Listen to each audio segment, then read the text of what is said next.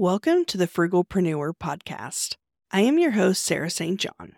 This episode is what I refer to as a showcase episode where I feature a bootstrapped entrepreneur and they briefly share their tips, tricks, tactics, techniques, and tools that help them bootstrap their business and the successes and failures along the way.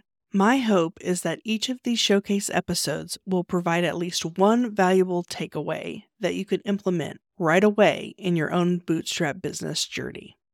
Now on to the episode. My entrepreneurial journey began when I decided to walk away from a corporate sales job. It was a great job, Monday through Friday, 8 to 5, all the benefits.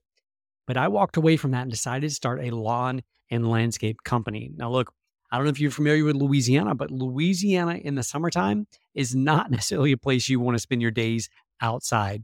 But over the course of that next 3-year period, I grew that company from startup to one of the largest in our region.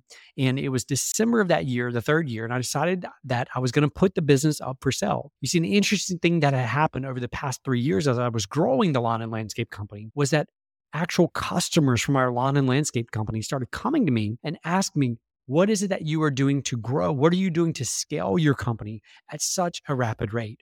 And the answer was always marketing. I was very intentional and very purposeful in the marketing that we were doing. I believed that marketing was the thing that would separate us from all of our competitors.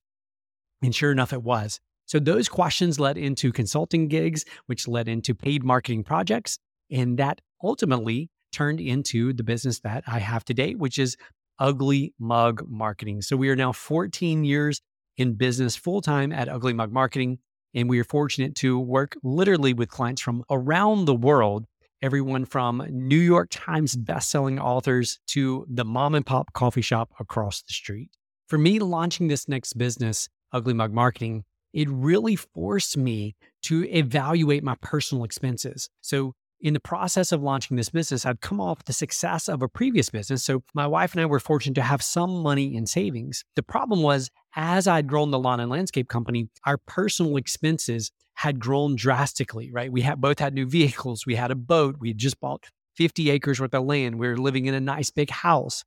And so as I began this company, what I quickly discovered was that I wasn't able to scale it or to grow it as quickly as I'd originally hoped. So we were faced then with the question, do we actually truly believe that Ugly Mug Marketing is capable of becoming something great? Do we have faith in this dream? Do we have faith in this thing that we're trying to give birth to, or do we not? And we did have faith. So we agreed that it would be worth making personal sacrifices to keep the company alive. And so over the course of a few years, we sold both our new vehicles. We sold our home. We sold our boat. We sold our 50 acres of land that we were eventually going to build our dream home on. We sold all of those things with the intention of giving us time to get Ugly Mug Marketing off the ground and keep it going. Another important lesson that I learned in the early days of bootstrapping this business was there's a big difference in the types of revenue that you can generate. You see, project revenue was what I originally was after. I wanted more and more projects. But what I discovered was when those projects ended, the revenue dried up as well. So I learned to shift to focus on more recurring revenue items or more recurring revenue projects instead of just project to project revenue. The biggest success for me was actually in the success of the company, right? So we are now 14 years in business and we have successfully worked with clients literally from around the world. And not just local clients, not just clients in our area, but New York Times bestselling authors to publicly traded companies to the fastest growing HVAC company in America, all from bootstrapping this little company and from the belief that I could and that we as a team could actually succeed from a small town, a town of population of 48,000 people, that we could build something great, something remarkable from here. To me, that in and of itself is success. So in terms of the failures that I faced along the way in bootstrapping, there's so many of those. One of those would be, as I mentioned, the difference between project revenue and recurring revenue, and learning the importance and the value of having both of those revenue mixes, but leaning heavily into recurring revenue because it gives you stability, gives you the ability to forecast, the ability to budget for the future. I've also had to learn the hard way about ensuring that expenses stay in line. It's easy to overextend yourself when you're bootstrapping because there's not a lot of money there. There's not money sitting in the bank account waiting for you in case you make a mistake. So learning to be disciplined in your finances is so, so important. And that's a lesson that I've had to learn the hard way over the years. In the early days of starting any new venture, there's always a million things that are vying for your time, vying for your attention, and vying for your focus. And so in hindsight, some of the things that I've learned is this, that there are two questions that we need to focus on every single day, regardless of how chaotic and confusing and overwhelming the day may be. We need to focus on these two questions and we need accountability around these. Question number one is, what have I done to attract a new customer today? In other words, what have I done to be intentional, to bring more business, to bring more revenue into the company? And question number two is, what have I done to keep a customer today? And so when I say keep a customer, I don't mean just keep a customer from the perspective of keeping a customer.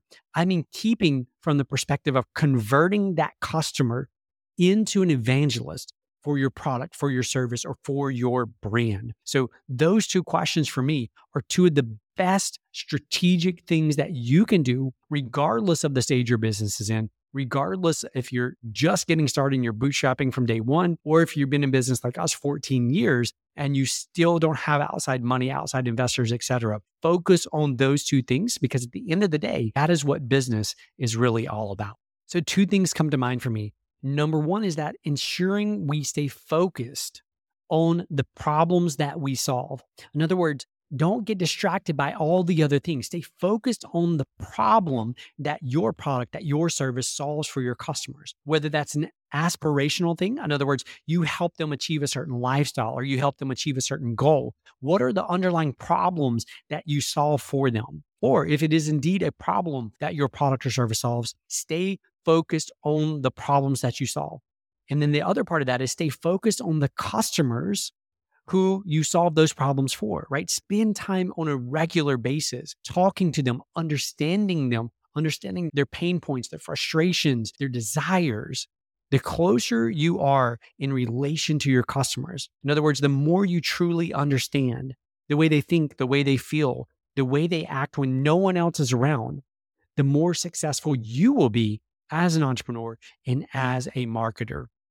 And the other thing that I would say is this, that consistency creates miracles. Consistency creates miracles. And so you've got to learn as a leader, as an entrepreneur, to be consistent in the little things. When you wake up in the morning, you look in the mirror and that person is looking back at you, remind that person that you have to be consistent and that those little consistent behaviors over time have a powerful and a profound compounding effect. So consistency creates miracles. Are you a frugalpreneur looking to connect with like-minded individuals? Join our community on Slack. Connect with fellow listeners, share your thoughts on episodes, engage in meaningful discussions, including money-saving tips and entrepreneurial insights, and help shape the future of the Frugalpreneur podcast. Plus, you can submit your questions in written or audio form to be featured on the show. Let's build a supportive space together. Join us now at frugal.show/Slack. See you on the inside.